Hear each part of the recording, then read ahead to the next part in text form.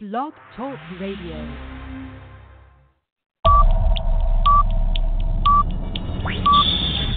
10, 9, 8, 7, 6, 5, 4, 3, 2, 1, 0.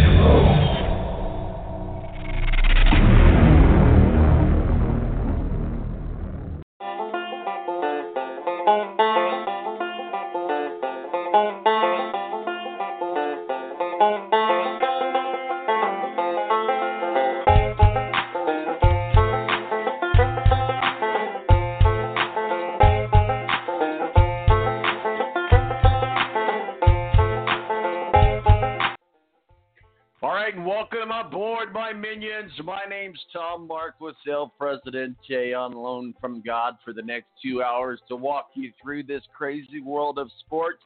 And hey, happy race day here in Indianapolis, high atop the Balance Studios, the west suburbs of Indianapolis, Indiana, just a few short miles from 16th and Georgetown, which is where the Indianapolis Motor Speedway is located. And there is a race going on today. And that is the road course is all set up and ready to go. Got us a brand new pole setter. We'll get into that, as well as the Indy Car Grand Prix prepares to get going this afternoon. And so we're going to spend most of the show today talking about IndyCar, do a little NASCAR update, a little NBA update before we send you on your way. And then I'll be headed on down to the track. Matthew Embury, our official IndyCar contributor, standing by in the Balance Green Room. And 917-889-8516 is our digits. We're going to be just breaking down by the cars. We're going to be breaking down the qualification. We're breaking down all the storylines of the Grand Prix. Obviously, storylines also how they might connect to the Indianapolis 500. We don't want to leave that in right field as well. And then Steve Wilson, Speedway Digest, going to join us at the top of the next hour to help us continue to break down some IndyCar, NASCAR action at the bottom of the hour. We'll take you home with some NBA. My name is Tom Marquis, El Presidente, 917-889-8516 is the digits. We'll be right back right here on the Balance Radio Network. Tonight, I just want to take you away. Throw your hands up in the sky. Let's set this party on fire.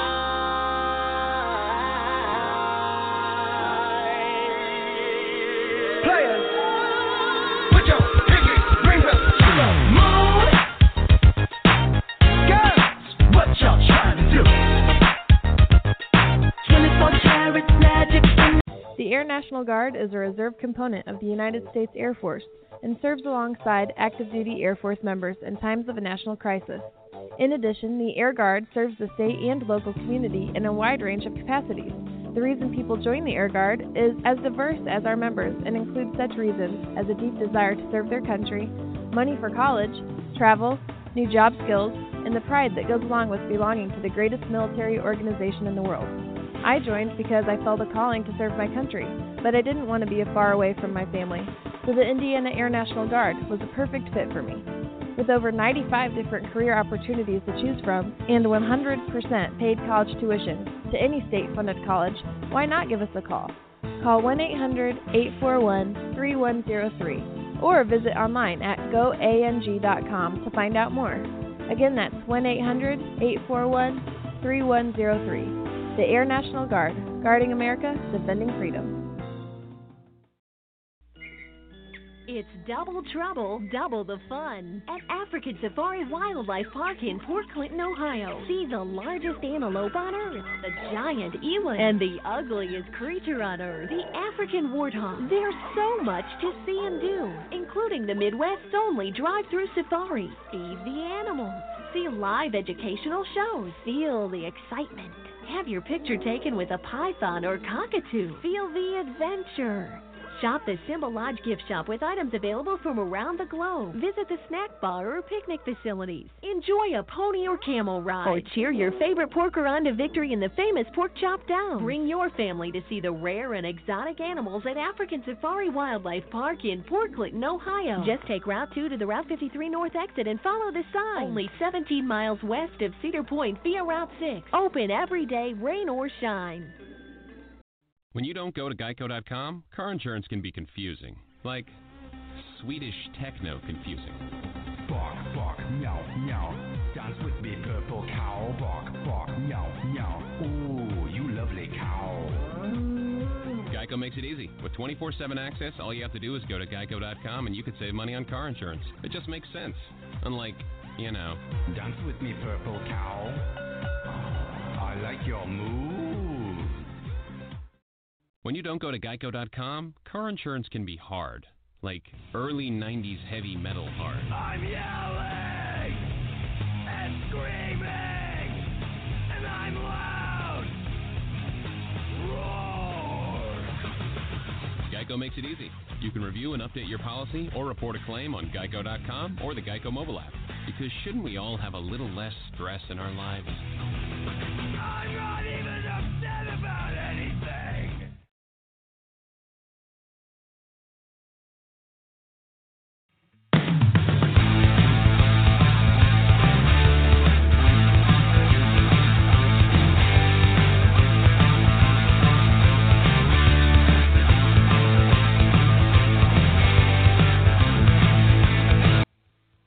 All right, and welcome back to The Balance. It is race day here in Indianapolis, west suburbs of Indianapolis, and we've got us a race at the Indianapolis Motor Speedway.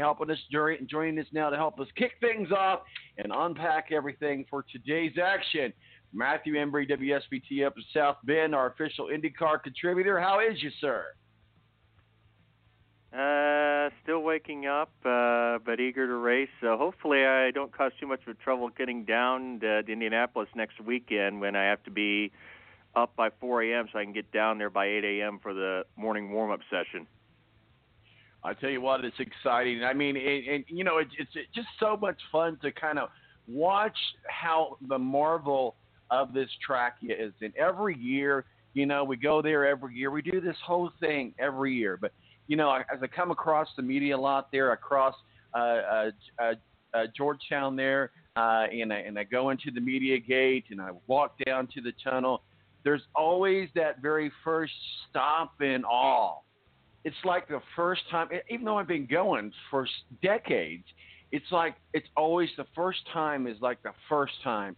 And to walk underneath that tunnel, if you're lucky enough to get there when there's cars on the track, gives you goosebumps. The Indianapolis Motor Speedway is a special track, and they have something unique at Indianapolis that probably, I would say, if not the only, very close to the only track in the world that does this, and that's Daytona, of course, obviously.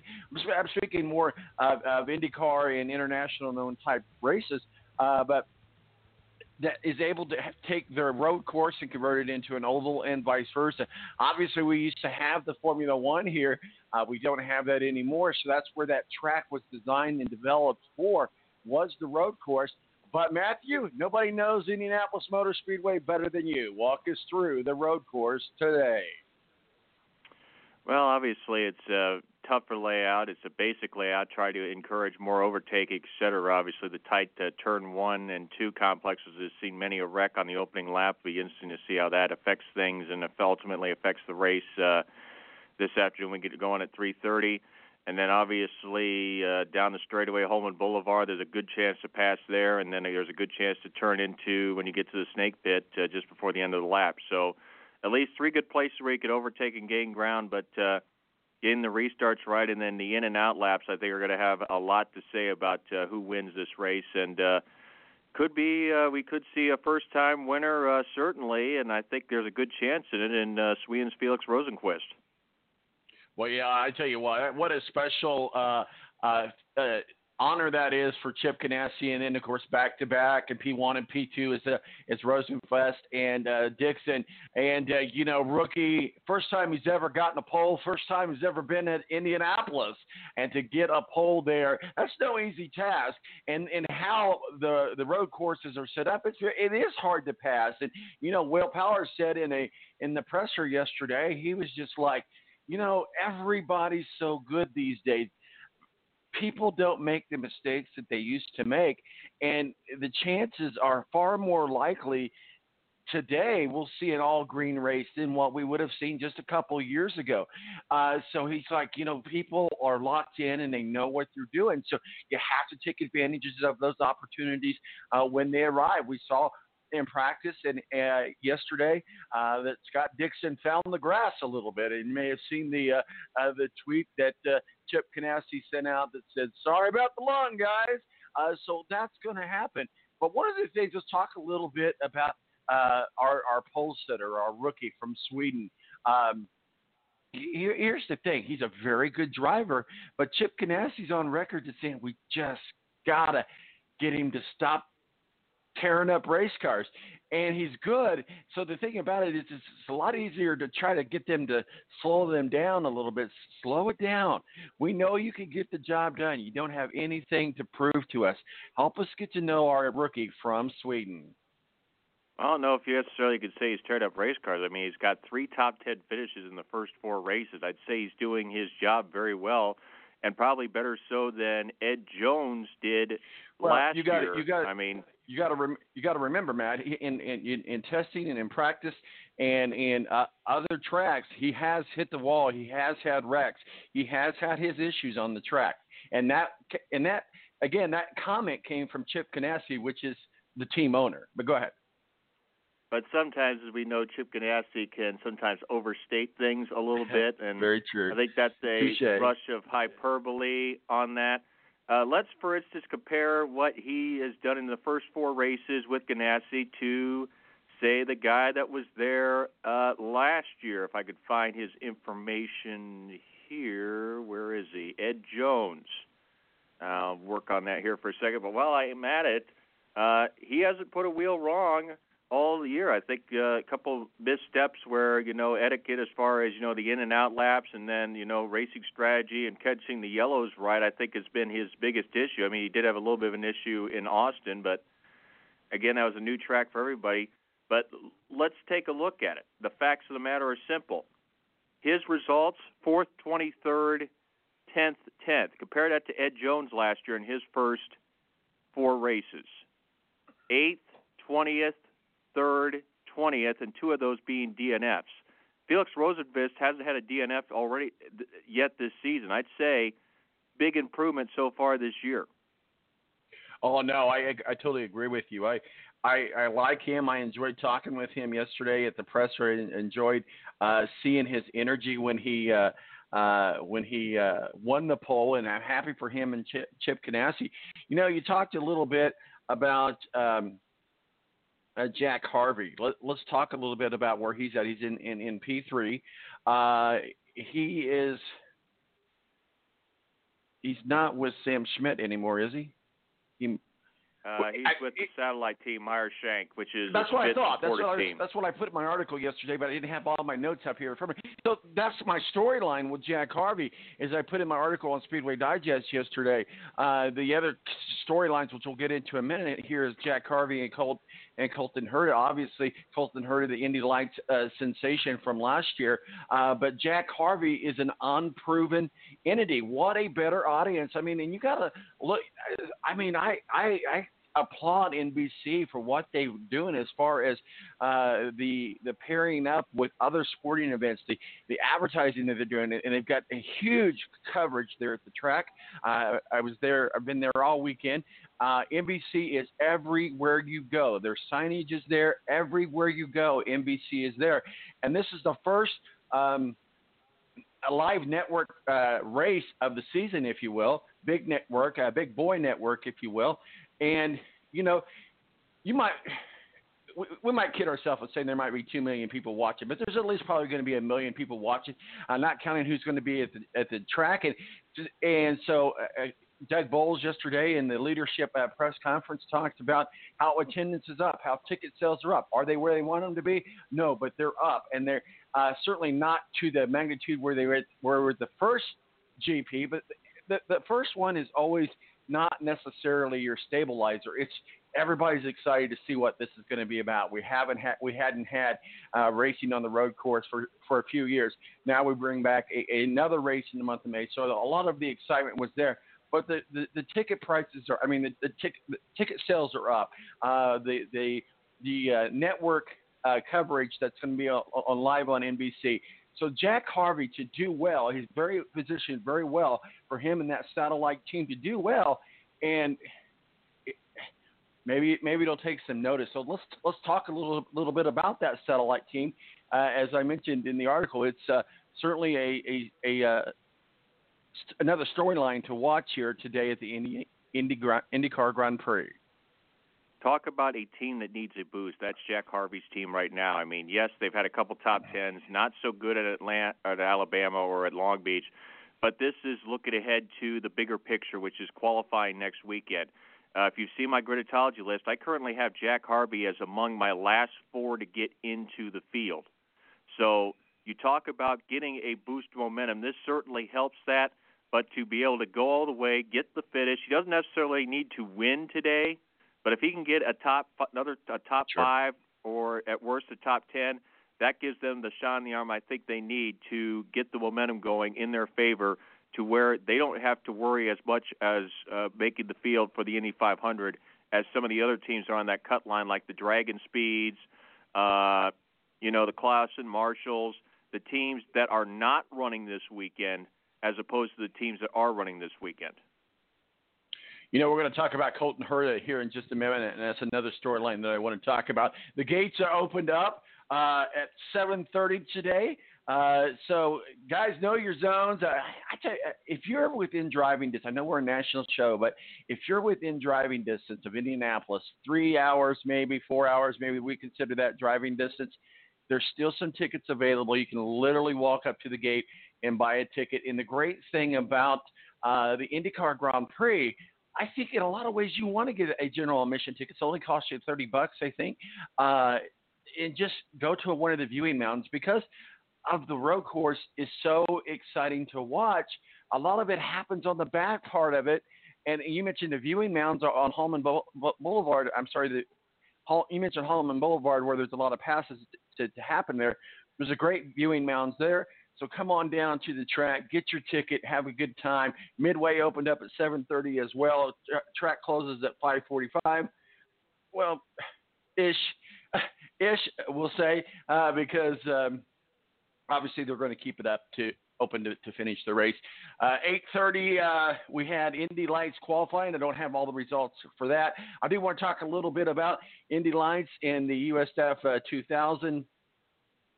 Obviously, in the Indy Pro, obviously they're the road to Indy, and let's talk a little bit about that developmental league. Matthew, you know that a lot as you covered a lot more racing than I do, but so certainly we've got Colton Herta, which was the Indy Lights sensation last year here in the Big Boys race in the NTT thing. But let's talk a little bit about the road to Indy. Well, I think right now, looking ahead to the road to Indy, you got a lot of, prospects in the road to Indy right now. I don't think you have necessarily guys who you say are ready for the next level just yet. You look at some of these guys. Zachary Clayman, yes, he does have an Indy 500 start next to his name, but the other names out there, Jared Andretti's making his first ever start. Chris Windham is making the transition from dirt cars to asphalt. So he's still, I think, at least a year, 2 or 3 away. And you've got decent prospects, Lucas Cole from Brazil, Julio Falchero from France, Dalton Kellett from Canada. But I don't think any of these guys necessarily are ready for the big time just yet. I think unlike the guys, the Colton Hertas and the Rosenquist who come through that were surefires, other than maybe Zachary Clayman, I don't think there's really anyone out there that you could say they need to be in IndyCar. They should be in IndyCar, even if they win the scholarship money for winning the championship this at the end of this season, Indy Lights. I just think you don't have really a prospect out there that says, I am ready to make the jump to the next level, unless you're talking maybe a Zachary Clayman. Well, I was really excited to see Colton Herta where he's at, and I've been talking about this for a couple of minutes here about him and him being the other storyline. Colton Herta, I believe, completely dominated the Indy Lights series. We've got the Indy Lights race this afternoon around 1 o'clock, I believe, and that's a 35 lap there at the road course. So we'll see what happens there. But Colton Herta is certainly among one of the fastest in qualifying yesterday, and I believe he qualified fourth. So he's in the Fast Five. I knew that. I just couldn't remember where he ended up at. Good thing I got my notes here. But Colton Herta, enjoyed talking with him at the presser. I have not had the chance to really get to talk to him and know him over the few years that he's been in Indy Lights and in the road to Indy. He seemed kind of shy, which is normal, I guess. He seemed kind of just low-key, low voice. But what do we know about Colton Herta? He seems to be the next super stud that's coming up in the IndyCar series. Well, we already know he's a winner. I mean, he won at Circuit of the Americas earlier this year, so certainly he's proven that he belongs at this level and could take advantage of a good equipment in the Andretti-supported Harding Steinbrenner car. It's amazing how they were able to get, their spinach and get their P's and Q's back together after it started ugly for them. There was rumors at the start of the year that they didn't have the funds to run, and then they had to part ways with Pato O'Ward, who ended up at Team Carlin for a limited schedule. But they've, like I said, they've eaten their spinach, they've gotten their act together, and suddenly Colton Herta, I wouldn't say necessarily he's a challenger for the championship right now, but I would say it's telling in that he has one more point in the standings right now than Simon Pagenaud. Speak of the devil. Are you still with me? So you look at that scenario, and I'd say good chance. And like I said, he has certainly gone up my big board. Remember at the start of the year, I had him, for those of you that have not been following, I had him at number 30 on my big board looking ahead to the Indy 500. I now have him in the top 15. And if things work out well, I would not be surprised if we are talking about Sunday, me and you down at the Speedway, and he is in that shootout for the top 9 in the pole position. Well, I couldn't agree with you more. And I'm really going to enjoy watching this young American. Nothing against the foreign drivers. Let's going back to the press conference with Doug Bowles and the IndyCar leadership staff yesterday, talking about the Wolfgang asked the question, certainly we're very familiar with those of us that are in the press of who he is, asked the question about the diversity between foreign and American drivers. And Doug Bowles said, there was a time when predominantly IndyCar was American drivers. And there was a time when it was the other way. It was predominantly foreign drivers, and now there's a good mix. So I always like to see good American drivers. Hey, go USA. So Colton Herta, he's from California. That's where he still lives today, and he's only 19 years old. So we would say, of course, that he's single. Some highlights of Colton Herta, and we'll move on. Certainly a young American IndyCar driver born in 2000. Will complete his rookie NTT IndyCar Series season in 2019, driving the number 88 Honda Harding Steinbrenner Racing. He's also the son of a former race car driver, IndyCar driver, and that's Brian Herta, who won 4 races in his driving career and 2 Indianapolis 500 as a team owner. Brian Herta currently is a co-owner of Andretti Herta Autosports, which fields the driver Marco Andretti. So I want to talk about Andretti's here in just a minute, but it's always good to see kids who have good pedigree, and we've seen that on the track multiple times. So let's go to the Andretti's. Let's go to Marco Andretti. Let's go to the Penske's. Were they in Egypt? I don't know. Were they in Tucson? I don't know. They sure as heck weren't in Indianapolis yesterday, and this is one of the big storylines. No Penske, no Andretti, no Joseph Newgarden, no Will Power, no Rossi. As far as in the top of the field, and it just seemed like, one of the questions was asked at the presser yesterday afternoon after qualification. Do we have to send out a search and rescue team to find Team Penske and Team Andretti, because they were nowhere to be found on the track this weekend? What is going on there? Should we read into the tea leaves about that? Should we be worried about that? Should there be something going on that we should be talking about? Because you have two very definite, very defined teams that you have the points leaders, and this is the points race. So you have the points leader, you have Joseph Newgarden and Alexander Rossi, number 1 and number 2, nowhere to be found, didn't even get out of the first round of qualifying. Very simple. Look how tight the times were. Less than a second between the fastest car, the pole sitter, Felix Rosenqvist, and the guy who's starting 24th with Tony Kanaan. You don't have to miss it by much, and you are mired back in the pack. I mean, it was very tight qualifying for a reason, and they missed it by just a little bit, and because of that, they ended up falling by the wayside early. It's not to say their chances have been completely wiped out for winning this event, because all it takes is one full course caution that could shuffle the field, but as tight as the field is, I can't say I'm surprised that that's what happened. Well, let's kind of go through our qualifying here while we still got some time. Before I get to that, I do want to talk about saw Robert Wickens at the track yesterday. As we know, last year he was hurt in a horrific crash at Pocono. We thought, is he even going to survive this crash? And then we thought, is he ever going to walk again? And then we thought, is he ever going to get into a race car again? So even though he was in a wheelchair and he certainly had people there to help him and assist him, we could look at Sam Schmidt. Things could get a lot worse. That came out wrong, because we know that Sam Schmidt is doing very well. But what I mean as far as racing goes. And so I asked him, I said, how's it feel to be back here in Indianapolis? He said, it feels good to be back here at home, even though we know that he's a Canadian. So it just feels good to be back here at home. And I said, what do you feel about your recovery? He said, I felt very good about it. And I said, honestly, you can be candid with me and transparent with me. What are your personal thoughts about being back in a race car? He says, I can't wait to get back in a race car, and it's going to happen. It's going to happen soon. So the kids defied all odds. So I'm not betting against him. What are your thoughts, Robert Wickens, on his road to recovery? I want to believe him on that, but until I see it, I'd say right now it's the question marks in my mind. Being able to walk again, I'd say, is his main concern and the main target. I don't know if he'll ever get into a race car again, because those kind of injuries are tough to go through, and then the mental barrier of going through a crash like he did, I think is going to be another thing that's going to be tough for him to get through. But if he can, more power to him. But I'm still not necessarily banking or guaranteeing that he'll be back in a race car until that day comes.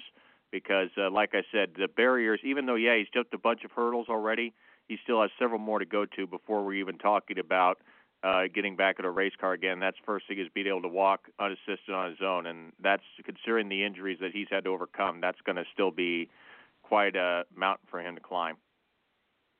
So his fellow Canadian and fellow teammate, James Hinchcliffe, again, not where we're used to seeing him at. He's a friend of the show.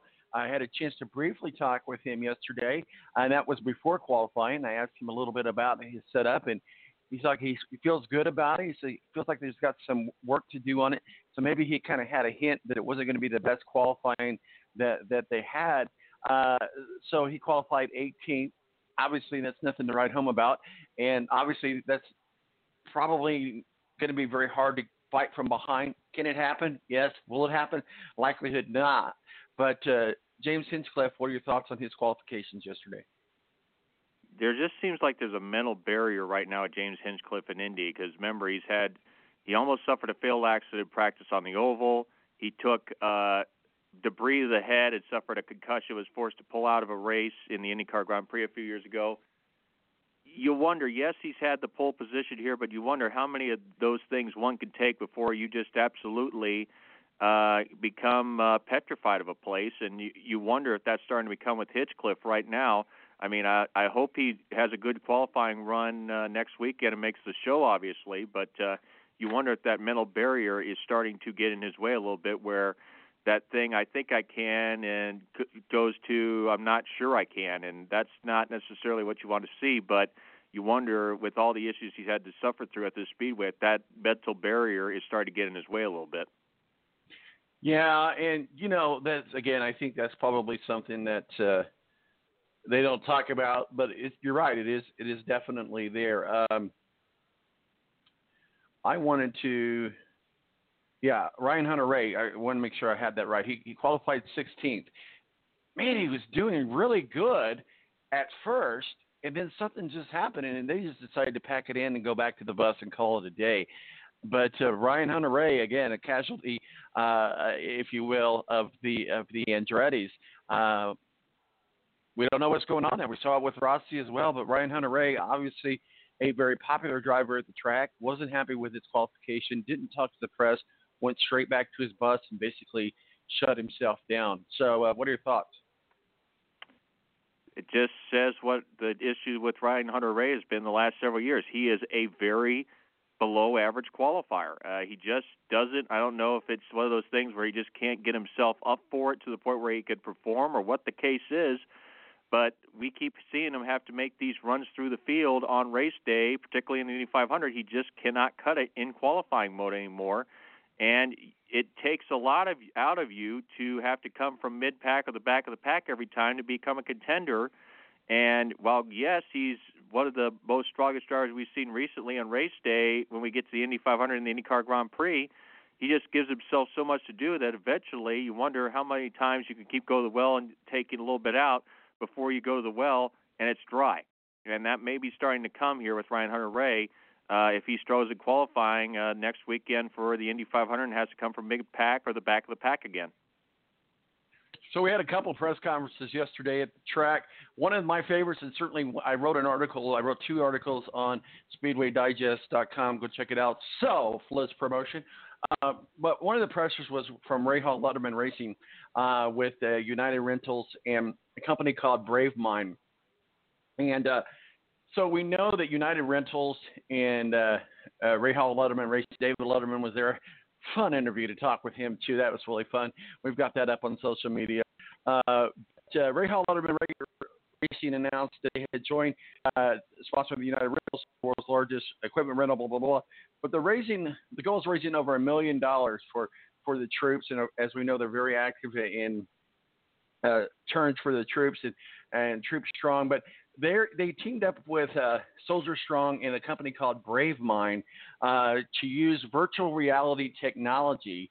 And I've got the demo up on social media, so you have to go check that out, of how virtual reality is able to help veterans in PTSD. So hats off to Rahal Letterman Racing. Obviously, for every completed turn today and at IndyCar, there's money being raised for the troops. And I got to take my hats off to Rahal Letterman Racing. I'm a huge supporter of the troops, and that's one of the big reasons that I'm a big personal fan of Graham Rahal. I'm going to mess it up. That's why I'm avoiding saying it. Sonono, but from Japan. Obviously, the other drivers with Rahal Letterman Racing. So what are your thoughts about this partnership and raising money for the veterans using virtual reality? And let's talk a little bit about Graham Rahal. He qualified P7 in today's race. Folds of Honor, obviously, was with them last year. It's good to see that they're doing it with another organization. That's always a good thing. I just wish, though, that they would be doing this and supporting them the right way, where it's not altering the race like what NASCAR is doing by doing it right in the middle of the race. I mean, what's wrong with doing it during pre-race? I mean, there's a reason why they play taps during the pre-race. It's for the troops at Indy. There's a reason they do the military march in front of the crowd during back home again in Indiana. It is during the pre-race. I don't know why you're doing it during the race. I think you could easily do it at Charlotte during the pre-race, and it would be just as fine as you're doing it during the race. I think I don't understand what NASCAR's fans have such a negative view toward that, but that's just my view on that personally. I think during pre-race it's okay. You don't need to do it during the race and throw a yellow for it. But ultimately, I think with Graham Rahal, the same thing with Ryan Hunter-Reay. Can he qualify well enough so he doesn't have nearly the work to do on race day that he has had to do over the years? If he could be a stronger qualifier and be there right up with, say, his teammate Takuma Sato, I think he certainly stands a good chance of being a contender on race day. The thing is, though, can he get that job done when it counts? And that's the thing that's been the big mental block for Graham Rahal. He just has not figured out this 4-lap qualifying game at the Speedway. You know, I want to talk about another storyline that's hanging out there, and that is Ed Jones, Ed Carpenter Racing. First year with Ed Carpenter Racing. How exciting is this kid? But I call them all kids. But nonetheless, these younger drivers. But he deserves a break. And Ed Carpenter has had a way of finding drivers. Let's not forget when Ed Carpenter was with Sarah Fisher and Joseph Newgarden. He has a way of finding drivers and running them underneath the radar. Ed Jones, Ed Carpenter Racing. Ed Jones qualifies P5 in today's Grand Prix. Yeah, but Ed Jones is in probably the biggest dry spell of his career. He was disappointing last year with the Ganassi team. And let's look at his results this year coming into the month of May. He's placed no better than 14th at any of the first 4 races. That is much less than was expected from a guy that dominated Indy Lights for 2 seasons, came in guns blazing in his first year in the IndyCar Series, was a contender to win the Indy 500, crashed out early in last year's Indy 500, was a non-factor in the IndyCar Grand Prix. I think the question is which is the real Ed Jones right now? Is it the Ed Jones that we are currently getting, or is it the Ed Jones that was lights-out dominant in the Indy Lights? That's the question in my mind, Tom, is this the real Ed Jones, or was that the real Ed Jones? Will the real one please stand up for me? Absolutely. Well, let's talk about two. Let's see where I'm at here on my notes here. I got my papers going everywhere. So we talked about Joseph Newgarden. I want to talk about Simon Petitjean. Obviously not where he wants to be at as well. Certainly right down there. When you look at where Will Power was at. Okay, he was at P6, but still. Will Power, Graham Rahal, and Simon Petitjean all right there. But for Will Power, I mean, Will Power is only one of 2 winners of the Grand Prix that has ever happened. Again, Will Power's a Penske guy. We talked about the non-showing of some big names, and Penske is the biggest stable at the track, and they could not do a good showing. Chip Ganassi show all day long. But Simon Petitjean and Will Power, what say you, sir? Well, the thing is, though, with these power teams, it's not that you are a power team. It's what you do with that power that makes you effective or ineffective. And they did not take advantage of the assets that they had, especially not yesterday. And that's why they're barred back in the pack. And some of these lesser teams, not necessarily weaker teams, but lesser in terms of funds and equipment, were able to beat them. So I think right now it's how you effectively use what the resources you have, and that's how you succeed or fail. But Will Power certainly cannot be counted out. I'd say Simon Pagenaud cannot be counted out. The thing with Pagenaud, though, I still have to question whether or not he has figured out this DeLauro aero kit yet. He still seems to be just miles behind his 3 other teammates at Team Penske right now. If you say you want me to compare him against Newgarden, Power and Castroneves looking ahead to the month of May of the Indy 500, I'd say he is their 4th best option right now looking ahead to the greatest spectacle of racing at this point if you're talking about Simon Pagenaud and Team Penske. All right, well, let's get into the moment has arrived. We're going to go through all 24 cars, and I know we'll probably overlap some of them that we've already talked about. We also want to make sure that we incorporate these 24 cars with your griditology. So we're just going to start from the top, even though we've made this our headline in our story. Obviously, Chip Ganassi, rookie Felix Rosenbeck gets from Sweden, gets the P1 position. Chip Ganassi gets P1 and P2, and obviously we're going to get to Scott Dixon here in just a minute, but we're going to go through all 24 cars in order.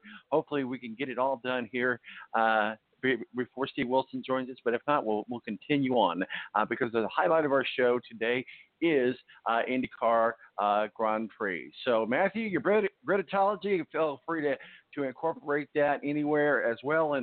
And before we do that, where can people find your Gritology? I know that's one of the big things that you do every year, and we certainly use it as a source for us.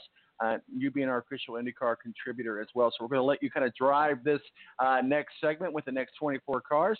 But we'll start with P1 and Felix Rosenfeld, obviously a rookie. Okay, by Gritology, it's a little bit further down. You got to pad down the list on my tweets, but it's at Mattembury on Twitter. Felix Rosenquist, I currently have him at number 9 on my Gritology and big board. That's where it would be the borderline to make the cut. I think just because of the poor performance of the second Ganassi car last year with Ed Jones, which only qualified 26th, I have a feeling that this car, add to that Honda, I think is going to be more competitive than they were a year ago against the Chevrolets. They will be right in the thick of it, and I think Rosenquist could possibly just sneak into that top 9 at position number 9. Then you have Scott Dixon, who I have at position 3.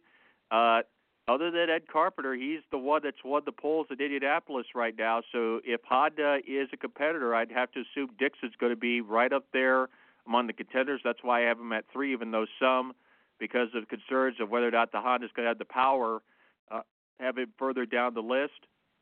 Jack Harvey, he certainly, I'd say right now, is one of the guys that is certainly going to be sweating bullets. I currently have him number 32 on my big board at this point. Remember, Meyershank Racing does not run ovals. This is the only oval event that they run during the year. And, again, Schmidt-Peterson had their problems with their oval program last year. So that's why Harvey is so down the list for Indy looking ahead. Colton Herta, remember, I had him at 30 at the start of the Gritology run this year. I have him now all the way up to number 16 on my list. That would be the inside of row 6 for the man that won the Austin IndyCar Classic.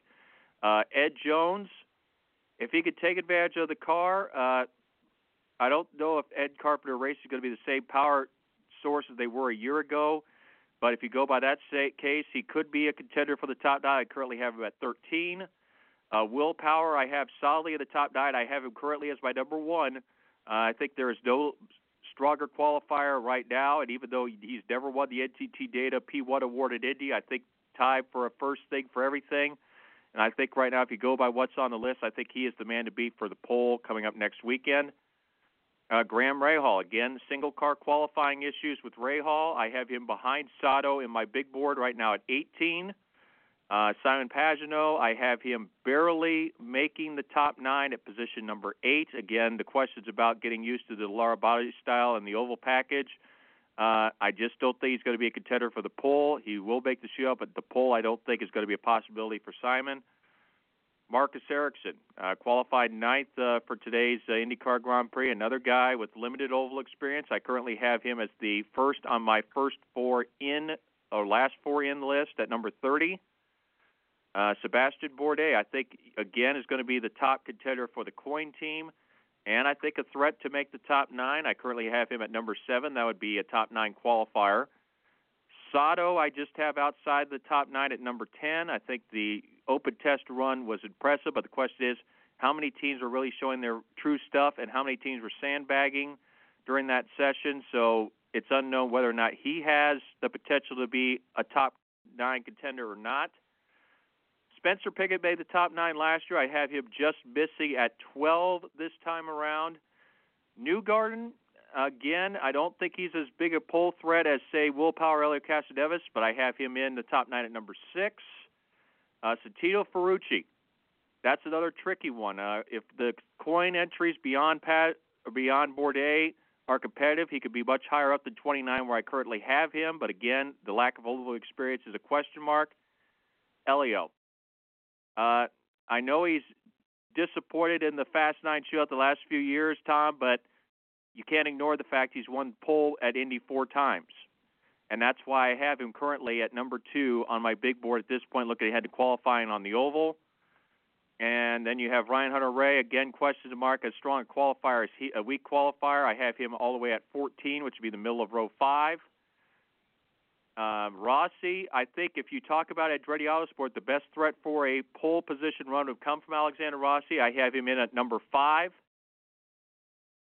Hinchcliffe obviously failed to qualify last year, but I don't think with that concerted the way the embarrassment that caused for Schmidt, Peterson, Arrow, I think they're going to be a much more competitive ride. I have him at the top of the Schmidt cars at 17 right now. Pato O'Ward, another X factor. He certainly could go higher than the 23 position I've had, but then again, he didn't participate at the open test. Carlin looked suspect at the open test as well, so he could go up, could go down. And then Veach, my colleague David Land had him out of the field, and I could see that happening. I have him at 26 right now, which would be the middle of row 9. Mateus Laced, the lack of the Chevy advantage, I think is going to hurt him. I have him from 11, where he was last year on the grid, all the way down to 19. You talk about the Carlin team, that's obviously going to hurt Chilton's chances. I have him all the way down at 25. Marco Andretti, I still think he is a contender for, the top 9, as is Tony Kanaan. I have Marco at 11, and then Tony Kanaan at 15, and that's all the drivers that are participating in the Indy Car Grand Prix on my list. And then you look at the Indy-only runners. A few notables I have that are further up on the list. For instance, I have Fernando Alonso currently at position number 20. Oriol Servia at 21. Again, that deal has not been finalized yet. I'm sure there's a lot of people on the cut line that would like to see one less car there. That means one available spot available if Servia does not perform. Charlie Kimball has done well at Indy in the past, but again, the Carlin regression has me a little bit concerned. I have him at 22. James Davison, I think, is solidly it for Coyne. I have him at 24. Again, the other Indy-only Connor Daly is a little bit iffy about Daly, but the performance he had on the open test, it gives me a little more confidence. I have him currently at number 27. Dreyer and Reinbold, I think that's the team that right now, of the multi-car teams that have multiple entries, I think that's the team that really could be behind the 8 ball. I only have Sage Karam at number 28, and I have J.R. Hildebrand at number 31 right now. And then my last car in, Jordan King, I think the fact that he is in a Rahal Letterman Lanigan car will save him from being bumped, but it's going to be a tight fit for Jordan considering he has no oval experience. And then the 3 I have out, and that's, I don't think you can argue with me on any of these 3, Tom. Kyle Kaiser, UCoast Racing, I think their focus right now is more on IMSA competition and sports cars than it is IndyCar. Ben Hanley, Dragon Speed, 2 decent performances on road courses, but again, they've never run on an oval, so it's safe for Hanley, who did not participate at the open test. And then Clausen Marshall, they've never even had a test, a run with the car at all. And then you're expecting them to go out in just 4 days, assuming no rain, and any of those 4 days of practice, and get a car ready to be able to qualify for Indy. As much as I love Pip, I just don't see that happening.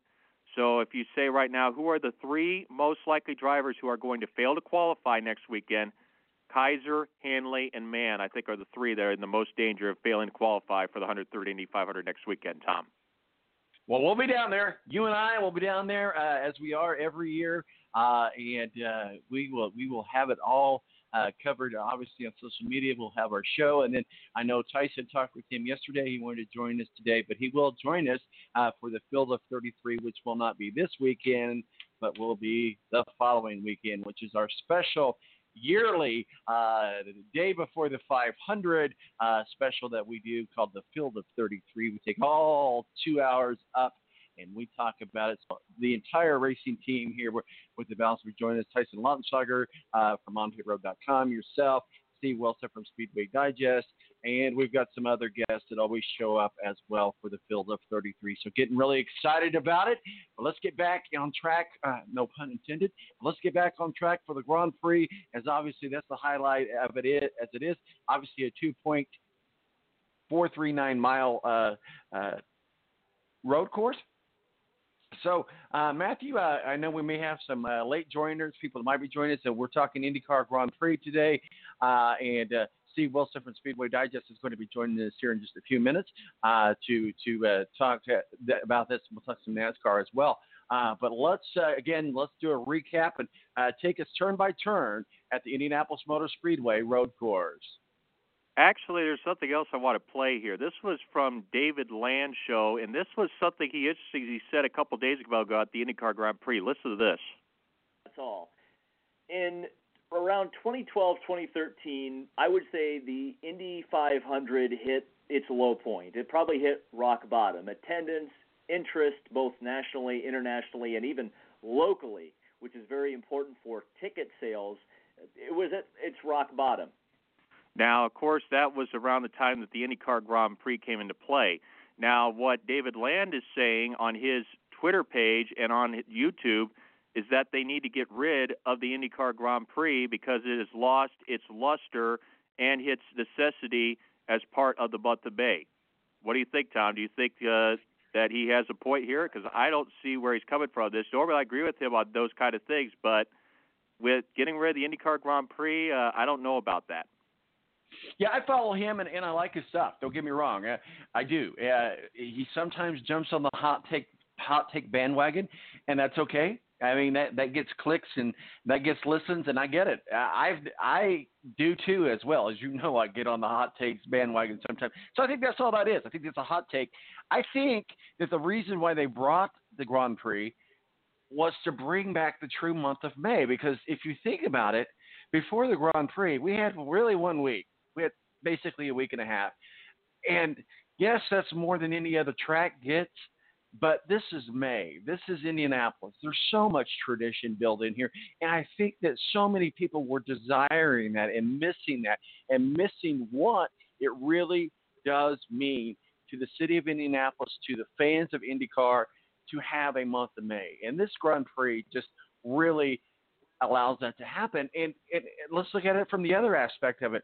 We had a road course that they spent millions of dollars designing, have all of this technology that a lot of courses don't have, and that's to convert from a road course to a road course to an oval. And I know NASCAR uses it some too, but I don't know that they would have gotten much use out of it. It would be empty space, it would be empty land.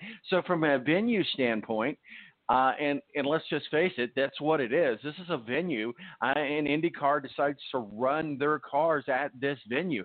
So from a venue standpoint, you want to use things that are profitable to you. So the road course and the Grand Prix, especially as we heard yesterday in the leadership press conference, ticket sales are going back up.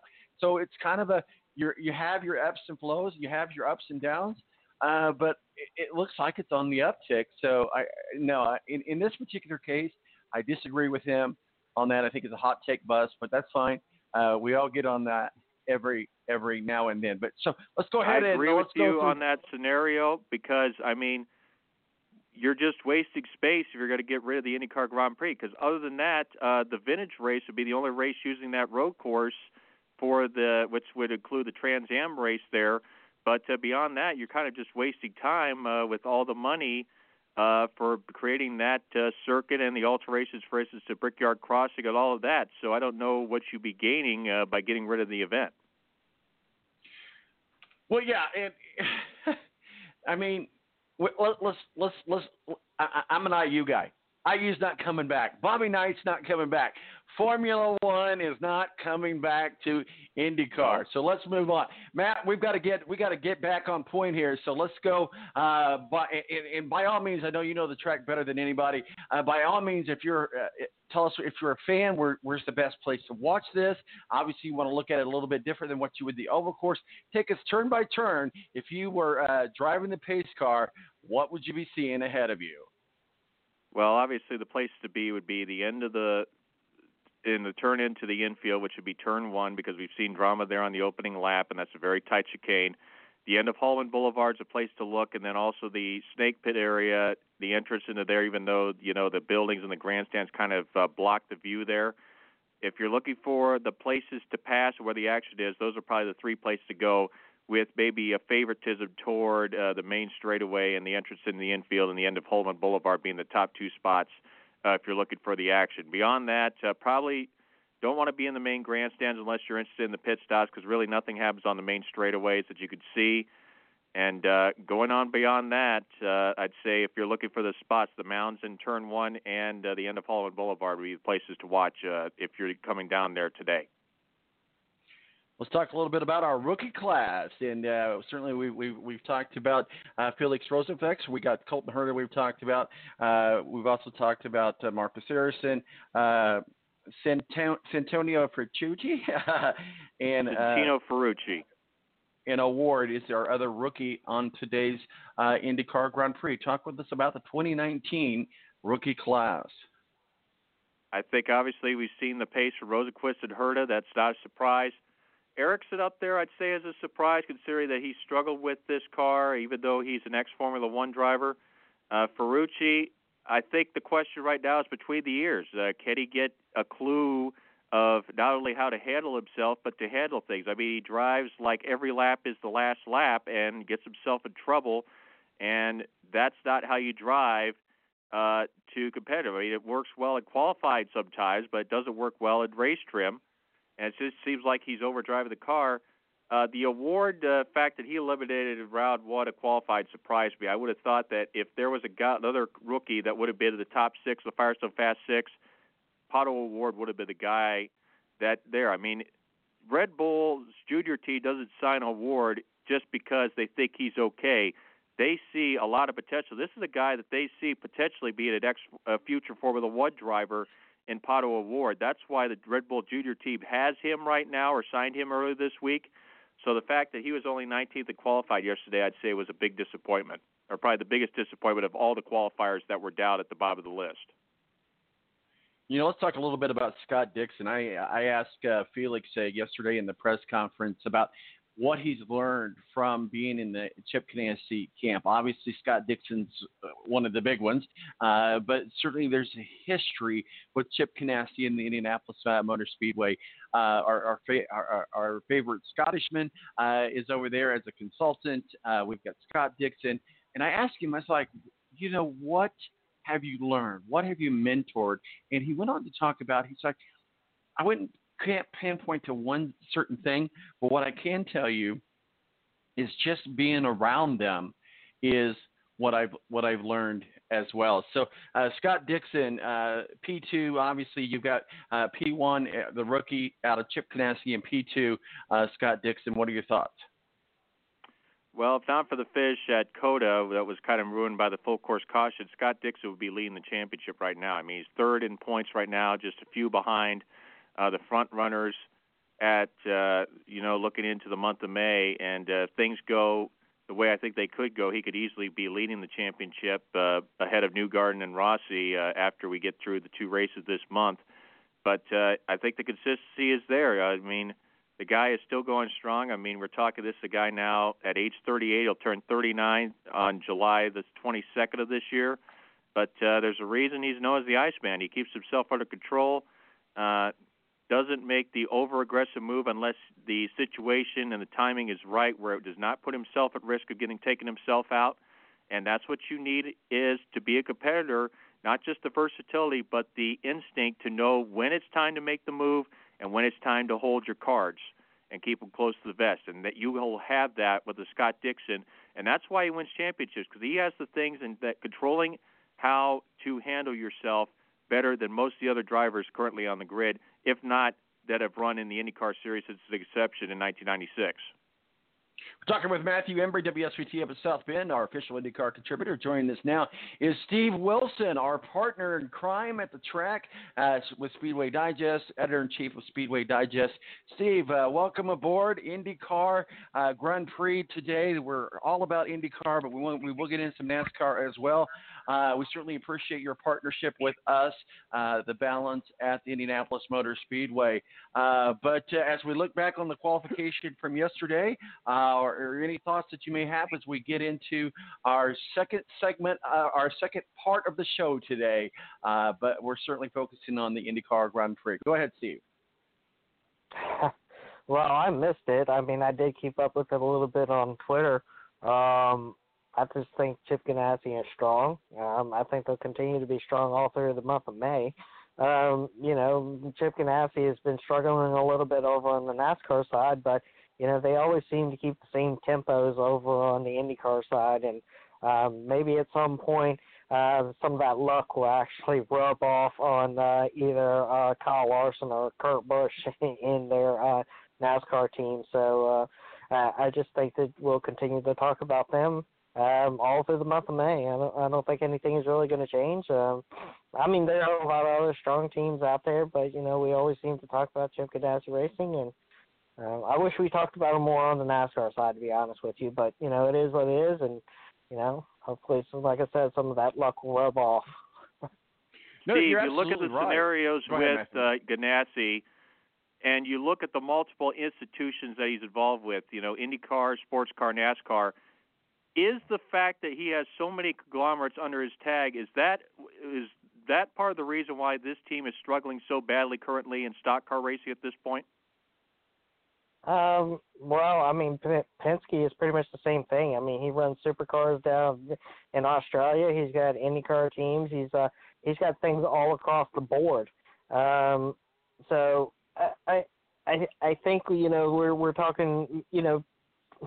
Penske has a funding resource that's probably much stronger than Ganassi is at this point. I think that's part of the problem where Ganassi is spreading some of those resources that they have a little too thin. They're maybe focusing primarily on the IndyCar series right at this point. Not that they aren't putting money in their stock car program with Kurt Busch and Kyle Larson, but I mean, you just take a look at just the situation that Ganassi had last year with DC Solar, who was a major funding partner with them both on their Cup Series side and in their Xfinity Series side. And they lost them because of legal problems the company was having, and I think that damaged Ganassi on their stock car racing side to some degree. You take a look at Ross Chastain, who won last night and who was tapped to run a full Xfinity Series season, and they had to totally shut down their Xfinity Series program just because of the fact of what happened with DC Solar. So, going back to it, Penske has manufacturing, Penske has a trucks, rental service. He's in all kinds of businesses other than just stock car racing, and while Ganassi does have outside resources, they just don't seem to be as many resources as you see with Penske, and why you see Penske kind of at the top of their game in many different forms of racing that they're in. And, if Ganassi were to diversify to some degree and maybe bring in some more funding partners. I know that he has a partner with him over at Chip Ganassi Racing, but, he's a billionaire in his own right. So, I just don't see a lot of money being put into their stock car racing side versus what we see at a Penske Racing at this point. Steve, and we'll ask you this question because we were kind of talking about this before you came on, and I know Matt played the clip, but basically the statement was made that IndyCar and IMS needs to get rid of the Grand Prix and just focus on the Indy 500. I disagree with that. One, because it's wasted space. Two, because it does truly bring the month of May to Indianapolis. Much like Daytona, you can equate the Indianapolis Motor Speedway to Daytona. Daytona does a full, I think close to a full month, but certainly a couple weeks building up to the main Daytona 500. And here's the other reason that I think a lot of people don't like the Grand Prix or they don't like the road races. As Will Power said yesterday in the press conference, people are just good, and it's very easy to have an all green race, and it takes something pretty significant, a pretty significant crash, if you will, or whatever, to get a full course caution on a road course because it's so spread out. So a driver can go into the tires or into the grass and not cause a caution, whereas in an oval they're going to go into the wall. But the problem is that a lot of people think is that it's just like there's no passing, there's no. So what are your thoughts on the road courses, and what are your thoughts about what we were talking about as far as IMS getting rid of the Grand Prix, which is not something that I agree with. It's not something Matthew agrees with. And yesterday in the leadership press conference, Doug Bowles said, ticket sales are up. I mean, the first year was magnificent because it was like we haven't had a second race year. So you had a lot of, let's see what this is about. And then you have your slump in a couple of years. But now the ticket sales are up because they're up higher than they've ever been except for the first year. He said that yesterday. So that tells me that that's an indicator that fans like to come to Indianapolis in the month of May, Steve. Well, I think it's indicative of the fact that I think and I'm just going to equate this over to the NASCAR side at the same time, that, a lot of people, in the stock car racing world have kind of gravitated away from these 1.5-mile ovals, and they're really asking NASCAR to add more road courses. They're asking NASCAR to add more short tracks. And one of the discussions that has been a part of this is that, stock cars at Indianapolis have never traditionally, always put on the best racing. So people have said, well, why don't we just use the road course there, the same course that you guys are going to use in the Grand Prix? So I think, when you start looking at the mentality of the way that the tastes have changed both in, IndyCar and in stock car racing totally, more people are asking for these road course races. I'm not necessarily a fan of road course racing. It's just never something that I've been interested in, but there are a lot of people out there that like road course racing. And whereas you were talking about, drawing a full course caution in IndyCar, anything pretty much in stock car racing, when we go to Sonoma or we go to Watkins Glen or, we go to Mid-Ohio and some of these other road courses out there between the series, it's pretty much every time it's a full course caution for us. You go into the rocks, you go into the tire barriers, whatever the case may be. It's a full course caution for us, regardless of the fact. Whereas there's some leeway in open wheel racing, and Formula One seems to have the same kind of mentality that not everything justifies a full course caution. As far as IndyCar is concerned, I think it's just, kind of just a prelude into the Indianapolis 500. You talked about the Daytona 500 Speedway. We have the Busch Clash. We have the Twins. We have other things that go on at Daytona before we get to the Daytona 500, and it's the build-up to the Daytona 500, just as this is the build-up in the month of May for IndyCar. So they equate the same way, that fans are you're going to bring fans out there that are going to like the oval racing. You're going to bring fans out there that like the road course racing. And sometimes you can cross-promote those two and say, well, you came out for the road course. Why don't you come back to the Indy 500 and see what the Indy 500 is all about? Or maybe those Indy 500 fans that have never been to a road course race or one there at Indianapolis, you can cross-promote to them and say, hey, why don't you come out and take a look at this? You may find a fan that, then repeatedly comes back, and it's a new revenue stream for the Speedway. So for getting rid of it, I don't think that they should do that. I think that it's just the build-up to the Indianapolis 500. It gives them an opportunity to cross-promote to fans of one style of racing versus another, and it's good to continue to look at new ways to bring fans into the sport, and I think that's a way to do so.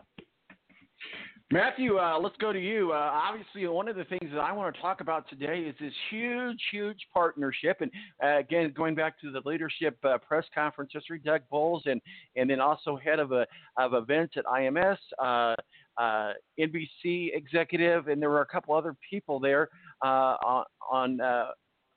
with the leadership staff. Mark was there as well, answering questions. But one of the things that was talked about extensively, Kurt talked about it as well, Kurt Cavan, as well, in that, and he's certainly been one of the masterminds or behind-the-scenes guy. Kurt Cavan, those of you that don't know him, was with the Indianapolis Star for years. Now is one of the big wigs in the communication and media world with IndyCar. He is directly responsible after qualification and after the poll is set and getting them sent off to major markets to be on shows like Late Night and be on Fox and Friends and be on all of these different big shows, to be on Ellen and all these other shows. Kurt's behind that. So he was one of the ones that helped put together this NBC deal. And I think it's great. I think ABC began to let IndyCar and IMS down and the city of Indianapolis down, the cross promotions, all kinds of things. At the Kentucky Derby, watching the Kentucky Derby, I was seeing IndyCar spots. In the NFL this year, I was seeing Indy 500 spots. So this cross promotion and this NBC agreement, and like I said earlier, I've been at a track all weekend, and there's really nowhere I can't go where I don't see NBC Sports signage, and quite frankly, they have more of a team than I've seen anybody. I mean, literally, I think every second pit box they have a pit reporter. They have it covered from top to bottom. They've got a big, of course, it's going to be on network TV today. So they have a big setup, and they've invested millions of dollars into this sport with IndyCar. So this partnership with NBC is huge. Matthew, let's talk about that, and what are your thoughts? Obviously, having NBC involved and a partner that is interested in the race and the full series, I think, is key. I think ABC, even though they had been the sole provider for so many years, they just seem like their interest just waned every single year beyond the time NBC started, or what was then Versus, took over a majority of the broadcast for the IndyCar series. And it's good to see that the Indy 500 is now being covered by a partner that is interested and takes a serious look at this. Because let's face it, last year's TV rating wasn't even above 1 last year, Tom. That's scary for an Indy 500. No, I absolutely agree. Steve, what are your thoughts? We've seen this the same sort of partnership, if you will, with NBC. Now, Fox is kind of going a little bit away from NASCAR. NBC is gobbling everybody up, and now they have NBC Sports, as Matthew mentioned. They took over Versus. They are really in the market of providing the best sports coverage, race coverage that's out there and available to anyone and everyone. It kind of hurts for the Canadian drivers, and that's a whole other thing. I mean, Canadian fans, that's a whole other gamut. Unfortunately, there's not much that can be done about that as the regulations are what they are. But these huge mega media partnerships do nothing but help and benefit the particular sport or the particular racing venture, whether it's NASCAR or IndyCar, Formula One, or what have you. Go ahead, Steve. Well, I got two different thoughts on that. One, NBC it seems to have a strategic initiative in the fact that they want to cover motorsports racing, no matter what kind of motorsports racing it is. They're covering our K&N and modified series, although there's some discussion as to why they tape delay it and play it 10, 12 days later, and most people already know who won or have read up on it, and they just don't get the ratings that, it justifies. But it does go to the fact of, they're looking to cover anything and everything sports and motorsports related particularly. So to have one particular partner that's going to put that kind of money and that kind of attention into a sport is always good for the fan. The fan gets to see new things that they may not have seen in the past. They get new people that get to come out. They get to see new faces that have new opinions and new ways of covering the race. So, these are net positives a lot of times for the race fan. As to, ABC and ESPN, well, we've known in the NASCAR world since the 90s, right before the big partnerships between Fox and TNT and, other providers, that ESPN just really didn't seem to care, and their leadership just did not seem to care about motorsports racing. They were stick and ball. They wanted to stay stick and ball. They put most of their money and most of their initiatives in stick and ball, and their motorsports coverage really just, waned a lot. And this is even going back on our side all the way back into the 90s, which predicated the fact of why ESPN just eventually said, okay, we're just not interested in covering NASCAR anymore. We've done it for 30, 35 plus years, but, we're just not interested anymore. And NBC came in and took their spot, and they've been a partner within, NASCAR of racing for the last couple of seasons. Now, I say that because there are a lot of net positives into it, and it's a net positive both for fans and for the series, the tracks, drivers, and everybody, because, there's more money fluctuating into the sport. However, one of the biggest questions that continues to be had is that we understand sometimes how the TV industry works. And there's a lot of people out there that just don't have cable television. So when they put these things on NBCSN or other, for our instances, we've had races put on CNBC and other networks that are on cable. Fans miss out. So the question has become, well, why are the ratings down sometimes at these races? Well, that's why, is because that's one of the reasons that it is down, is because of the fact that they put these on cable television. Many people are cutting the cord. They're looking at alternatives, don't necessarily have NBCSN or CNBC or any of these other opportunities or other channels. And they only have, over the air or whatever the case may be in their package. And that kind of has suffered a little bit on our ratings to some degree. And, I think NBC is trying to do and balance this in every way possible, but we all understand how the TV industry works. They can't always put it on, broadcast television every single weekend. And while the Indianapolis 500 is going to be on broadcast television, and rightfully it should be, because it should maximize the audience out there.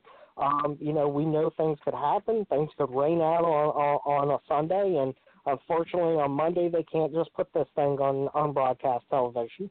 So, there are the positives, there are the negatives, but there's a lot of positives at the same time, and I think we'll see that as NBC continues to expand their coverage across all forms of motorsports. Matthew, let's talk a little bit about the Indianapolis 500, and we'll go back to real quickly, though.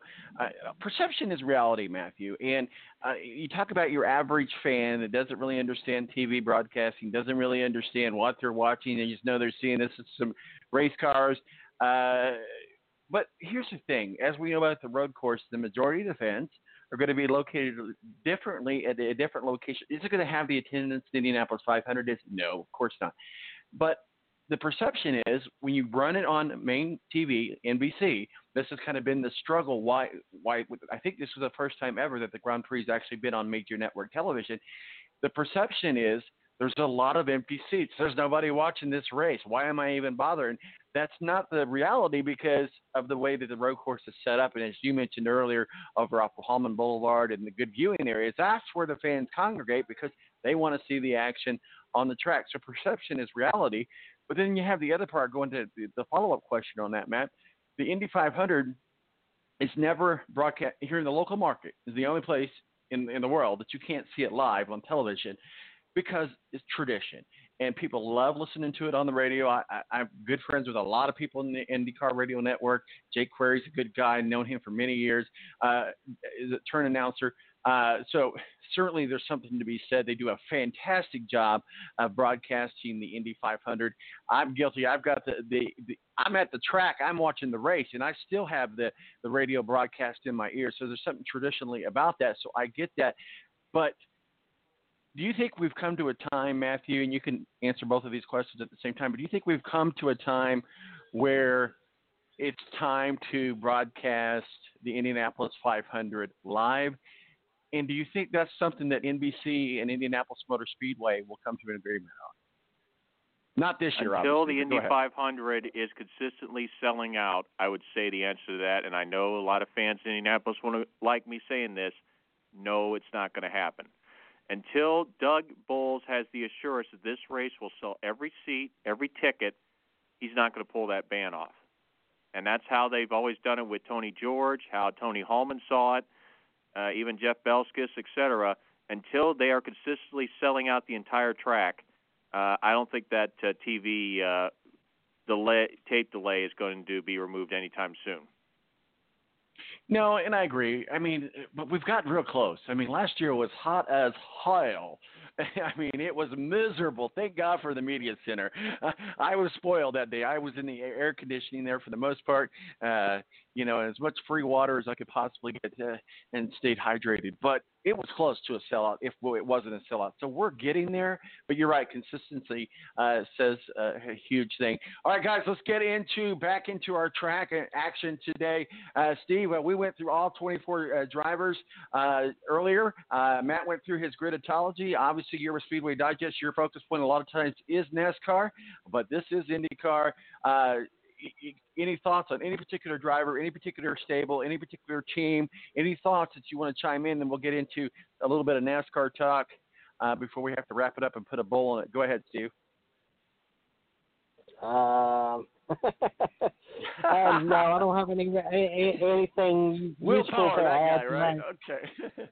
Yeah, that guy. Let me go get a bingo ball, and I'll pick a number out. How about that?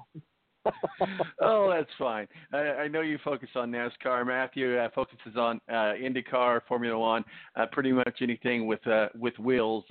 Matthew's all about it. Matthew, give us some final thoughts here on today's race, some final input and storylines, and we're going to get into some NASCAR talk before we have to move on to other things. Go ahead, Matthew. Well, I'd say right now, if Felix Rosenqvist is ever going to break through for an first IndyCar win, today would be the perfect time. The conditions suit, but you look ahead and the little primer as we switched over to NASCAR. I tell you what, Steve, SHR looks super strong. I mean, qualifying 1, 2, 3, and 4 at Kansas yesterday. Seriously. Yeah, I mean, it's good. I mean, they need to break through this season. We haven't been talking about them like we have in the past. I think it was like last year was like 1 and 3 or 1 and 4 races. We were talking about somebody over there in that stable going to victory lane. And aside from Kevin Harvick going to victory lane in the Twins back in February, they've been kind of a wash. So maybe they're turning this thing over, and they've been competitive. I'm not saying that they haven't been competitive. I mean, we've seen Clint Boyer, Kevin Harvick, both of them running very well. Daniel Suarez has come up a lot since he moved over from JGR into SHR. He's running more competitively now than we've seen him run in the past. But as a whole, we haven't talked about this organization on a 1-3 or 1-4 week basis. I mean, it was pretty common that we were talking about Kevin Harvick at least once a month last year, and aside from some polls and back in February, we've not had the time, and maybe this is just a package that everybody needs a chance to work through the package, and others have seemed to be really good at this. Penske Racing has been one that's been able to capitalize on this package, and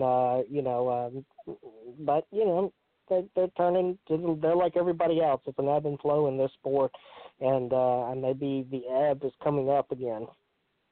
And then you see further down the list, like Kyle Busch and Denny Hamlin not qualifying so well, also Chase Elliott. Is the fact that now they are locked in, is it more that these races are test sessions looking ahead to the chase itself, or is it just they haven't figured out the setup here at Kansas, and that's why they're further down the list? Is it a mix of both, or is it one thing, glaring over both? I think it can be a mix a little bit sometimes. I mean, we heard back earlier this year after Brake Keselowski went to victory lane at Atlanta that, they said that, now Penske Racing kind of turn the corner and say, well, let's test some new things out. Let's try some new parts that we wouldn't necessarily go as aggressive on as if we were trying to chase down a win or chase down to get into the playoffs later this year. JGR is no different than any other team, to be honest with you. They do the same exact things that everybody else does, that when their drivers are locked in, yes, they're going to go and be competitive as they can be, but sometimes they're going to be very aggressive because these tracks that we're going to start seeing them in the playoffs yet again. So they're trying new things that they necessarily wouldn't take the opportunities to do if they weren't already locked in.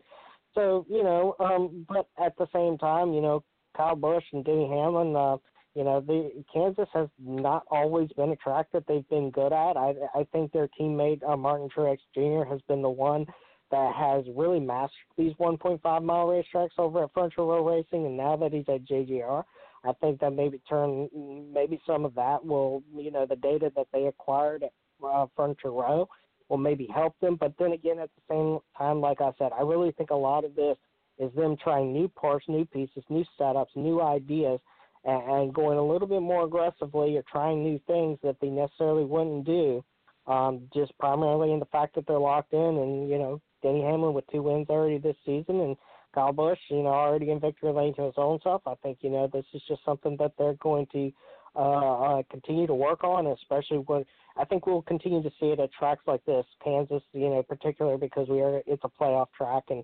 when they get to some of these other tracks that we're about to come up to at the same time. So I wouldn't necessarily worry about it. Just give them the opportunities to do what they got to do, and we'll see how when they come back to Kansas or some of these other tracks in September and beyond, where they are compared to today.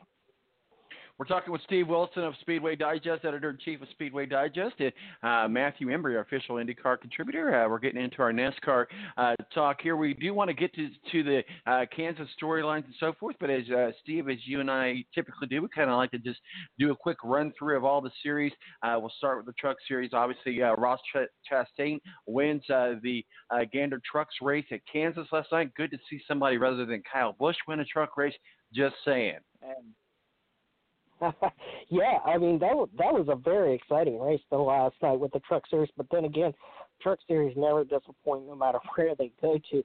But, Ross Chastain is just I think we all think that he's a robot at this point. He's run every single National Series event over 3 different series this year. Last night was 28 National Series events. He's going to run his 29th tonight in the Cup Series at Kansas. Ross Chastain, we talked about him a little bit earlier about Ganassi, and he won last year with Ganassi at Las Vegas. He had an opportunity at Darlington before his contact with Kevin Harvick. This guy, when you put him in good equipment, he just impresses. And Nice Motorsports, who he was driving for last night, when they came on the scene, they were one of those back barker teams. We never talked about them. They went to the garage very often. But Al Nice and everybody over there has put more money into it. They've hired engineers. They've partnered up with GMS Racing, which is one of the strong truck teams within the sport, and using some of their resources. And to Ross Chastain in the Truck Series, and every single Truck Series race that he's run this year, he's finished inside of the top 10 except for one time, which was 11th. So him going to victory lane last night, I think it was no surprise. It was just a matter of when it was going to happen, although I kind of feel bad for Stuart Friesen. That guy has finished second in the Truck Series I don't know how many times, and running out of gas with 1 lap to go. And I think that dashed his opportunities to go to victory lane last night, and that was all predicated on the fact of a bad pit stop where it was miscommunication. Supposed to be a 4-tire stop. It was only 2 tires. As soon as they dropped the track, they didn't have enough fuel in the truck. He ended up running out of gas, like I said, with 1 lap to go, which sent Ross Chastain. And I think that either way, those two are going to battle it out all the way to the end, regardless of the fact whether Friesen ran out of fuel or not. And I think people have to continue to look at Ross Chastain, and I think at some point somebody's going to, Chip Ganassi or, who he's still under a driving contract for if funding is found, somebody's going to pop up and say, hey, I want this guy in a car full time, and I want him to run for a championship. Well, absolutely. And Matthew, we'll get your thoughts on this too, because it kind of bleeds over with the Indy Light Series. The Indy Light Series doesn't run quite as often as the Xfinity Series goes, but it's certainly a developmental league, and the road to Indy isn't always like we see here at Indianapolis this weekend in the month of May, where all the series are running together, and obviously NASCAR has their multiple developmental leagues, but the closest to is the Xfinity Series, and this year we've seen a huge increase in. I think it's okay. I'm kind of mixed feelings about it. Like, so for example, guys, Xfinity doesn't run again until the 25th of May, whereas we just had the truck race last night, as we talked about. So oftentimes that was kind of the way that the trucks were kind of sporadically scheduled out. It seems like we're seeing less Xfinity. It feels like we're seeing less Xfinity races than we have in the past, but maybe that's not the case. Maybe it's just a perception.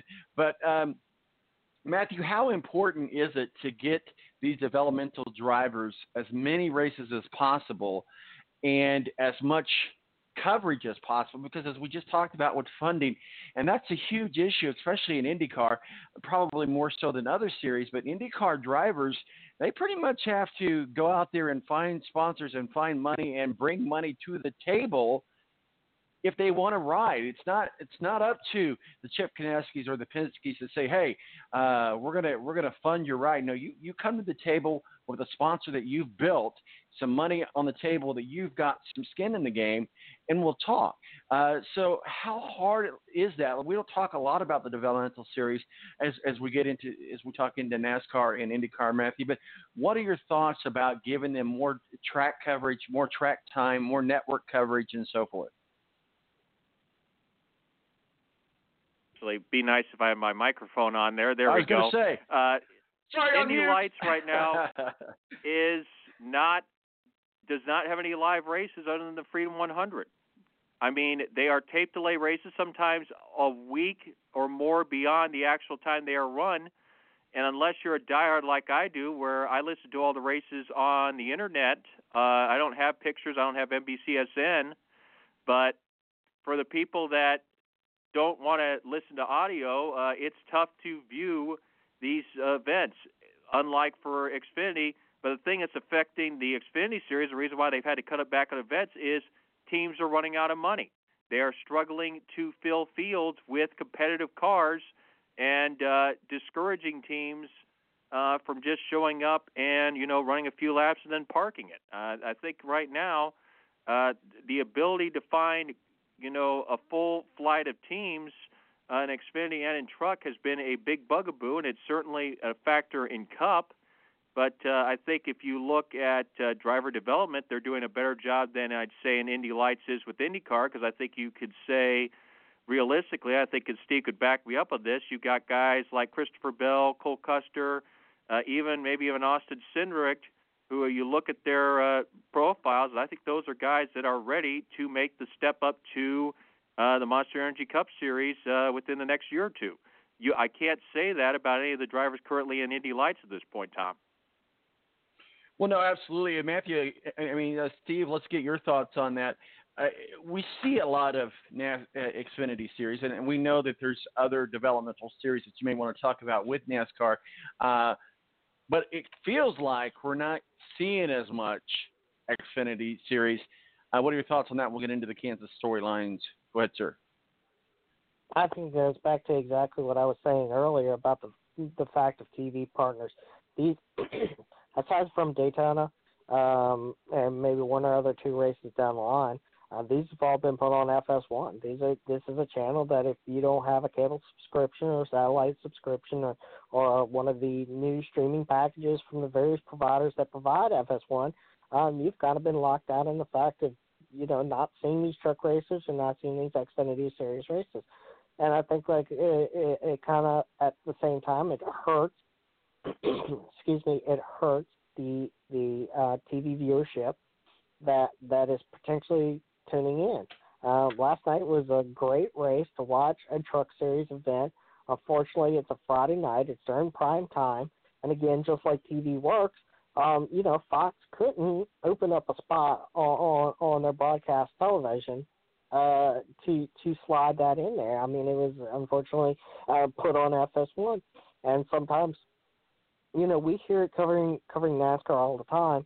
I would love to be able to see that race, but unfortunately I don't have either the TV package or I don't have the streaming package, or maybe I've just totally cut the cord and I have an antenna in my house, so, I didn't get to see it. So I have to, wait until later on and read about it or watch it on, YouTube. Sometimes these, NASCAR will put these races out on YouTube for people to watch.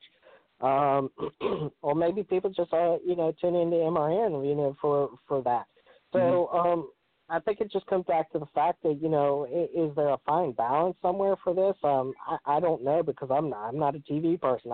I can't control the TV, but, we hear it all the time from lots of different people, about these various series that are lower than a Cup Series, and they're not always put on accessible television, and, it's just the nature of the beast sometimes, and, we can't fault the TV partners.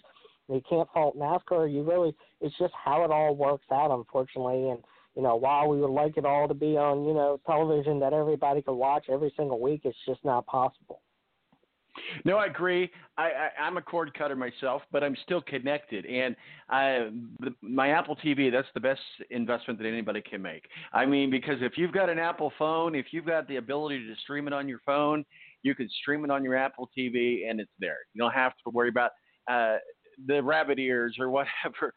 So, yeah, that little selfless promotion for them, and maybe they'll give me some advertising dollars. But, yeah, there's all kinds of easy ways to watch races if you want to. I think maybe it comes down to the actual want to, because it is so easy to stream anything that you want to watch these days, whether it be on your phone, your tablet, your iPad, or what I do is I just stream it and cast it onto my Apple TV, and there it is. So it's real easy to do, but maybe people just don't want to be that connected, and so it is what it is. We could have that discussion all day long. You know, we talked about Kyle Busch not being the storyline of the truck race, Steve, but he's still going to be a storyline at Kansas. Kyle Busch likes himself some Kansas. Yes, you are back in Kansas. I was trying to find the Wizard of Oz comparison there, but just couldn't make it happen. But maybe a lot of people think that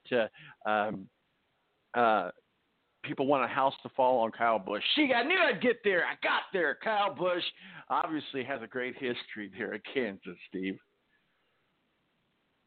Yeah, he does. And, starting position sometimes really doesn't mean anything in this sport, especially for Kyle Busch. I don't know. How many times have we seen him start at the back, go to the back, whatever the case may be, and work his way all the way to the front and end up winning these events? So, this is spread across all three national series with him.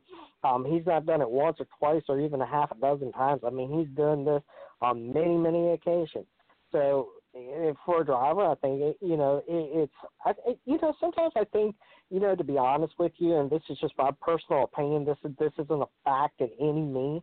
Sometimes I think that Kyle Busch just likes to start further down in the field to see just how competitive he can be and kind of see if he can work himself out of that hole. And that's just kind of my perception of this. And, again, it's not a fact. Nobody has ever said that to me.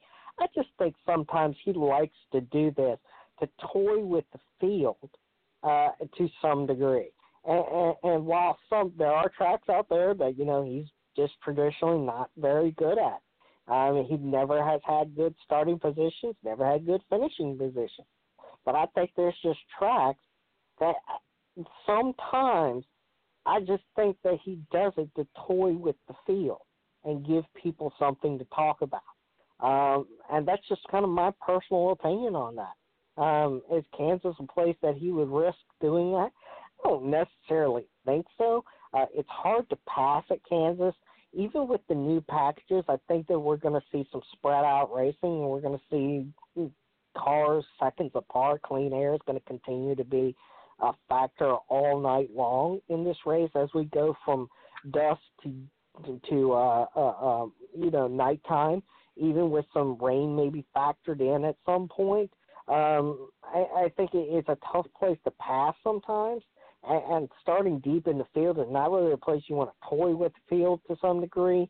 But, I think that, again, maybe there's I think for him, I don't think it really matters. But, yes, he's going to be strong tonight. We're going to talk about him at some point. And if you had to put him on a short list of one or two or three, you'd probably want to put him on that list for sure. Matthew, certainly we're familiar with his brother Kurt on the IndyCar side. Obviously, did the double a few years back. But the Busch brothers, you either love or hate them. There's no going in between. The fans either hate the Busch brothers or they absolutely love the Busch brothers. There is no in between ground there with them. But what are your thoughts, Kyle Busch, Kansas? Kyle Busch is just a dominating force in NASCAR, stock car, is certainly the truck series, won more truck races than anybody in history. What are your thoughts on Kyle Busch? And then we'll get into some of these storylines and starting lineup guys. But go ahead, Matthew. And yet, despite that, he only has one series championship next to his name. I still think he needs to win a couple more championships. All the race wins, they're great, but they don't mean much if you don't win titles. And I think that's the one thing that you're going to look at with Kyle Busch is what if he had won and had the same kind of commitment through an entire season. I think he would have more than just one series title next to his name at this point of his career. Steve, let's talk a little bit about the track at Kansas. It's a fast track. I like it. It's also a track where the wall likes to kiss you. And Kyle Larson and Bowman both had some makeout sessions in practice there at Kansas. Talk with us a little bit about the track at Kansas. Well, the track continues to age. It becomes more porous as it's continued to age. In the Midwest, the sun that has beat down onto it. The tires are going to be a concern. And we're going to see tires potentially blow. We saw this last night in the Truck Series race. There were tires that were not through contact, just blew out in the race. Now, it's not as prevalent as a place like Atlanta that we go to, and that track is just really just tore up and really old and 20-plus years on a racing surface. But tires are going to continue to be a concern all night long, and that's how you get these drivers, especially drivers like Kyle Larson, who loves to run just inches away off the wall. And maybe that he does that because if the tire blows, it's not as hard of a hit if you're running on the bottom. But, it's a potential for disaster. And, Kyle Larson has joked about this on several occasions over the last couple of weeks about how often he's crashing and how he would like to turn this thing around. And he even joked about it yesterday in the fact that he said something about his harness, his harness device. Somebody asked a question about that, and he made a joke about he uses a different style version than many other people, and it's worked out great for him because he crashes a lot. So, we hopefully Kyle Larson will turn the tide shortly. And again, I think Chip Ganassi, if they can, Kyle Larson is a great race car driver. He just needs some, I guess he needs to temper it down because I think he's still used to running some of those sprint cars, like you run a sprint car, you can't really necessarily do that with a stock car sometimes, and maybe that's why he hasn't gone to victory lane as many times as, we would like to see him go to victory lane. But, it's going to be a concern. I think there's other concerns. Like I said, I've been pointing out that there's weather in the area that may potentially impact the race. We got a good chance to get this race in, but, if not, we're going to see a whole lot of drivers scurrying around and doing a whole lot of crazy things that we wouldn't normally see them to get in position, providing that we can make it to the second stage tonight. Well, it's the Digital Alley 400 at Kansas. The Kansas Speedway is the next spot for the Monster Energy NASCAR Cup Series. Saturday night races. You got time to watch the Indy Car Grand Prix and then get on over to MRN, Sirius XM, NASCAR Radio, FS1. All of those are where you can find it at with plenty of action on the track. And we'll certainly be following Speedway Digest as well. So let's talk a little bit. Matthew, go ahead. Feel free to chime in. Ask. We'll just kind of have some open dialogue here. Matthew, feel free to ask Steve anything about NASCAR. Steve, feel free to ask Matthew anything about IndyCar. But go ahead, Matthew. You are up on the docket, sir. Couple of the new drivers obviously trying to fill the field. For those of people, how about Bailey Curry and Quinn Hoff? Where do they come from, the couple of new guys that have joined the grid here the last couple of weeks? So Quinn Hoff is from my state in Virginia, and he's been a late model driver around here for quite some time. He's been off and on through the National Series events.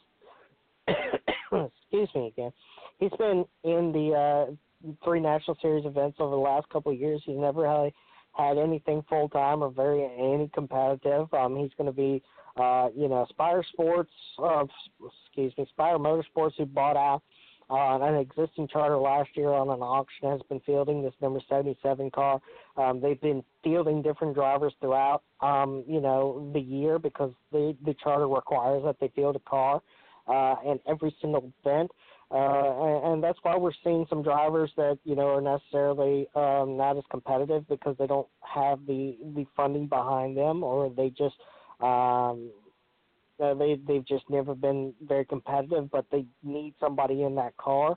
And at this point, they're trying to build this team, and they're trying to build this team through the ways many other teams have gone through this, by bringing in unknown drivers. Sometimes these are drivers that don't have a very long racing resume of full-time racing, but fill in, here and there, and, get a car sometimes to the finish. And when they don't, it's usually because of mechanical issues. And, that's what we're seeing a lot with Bailey Curry.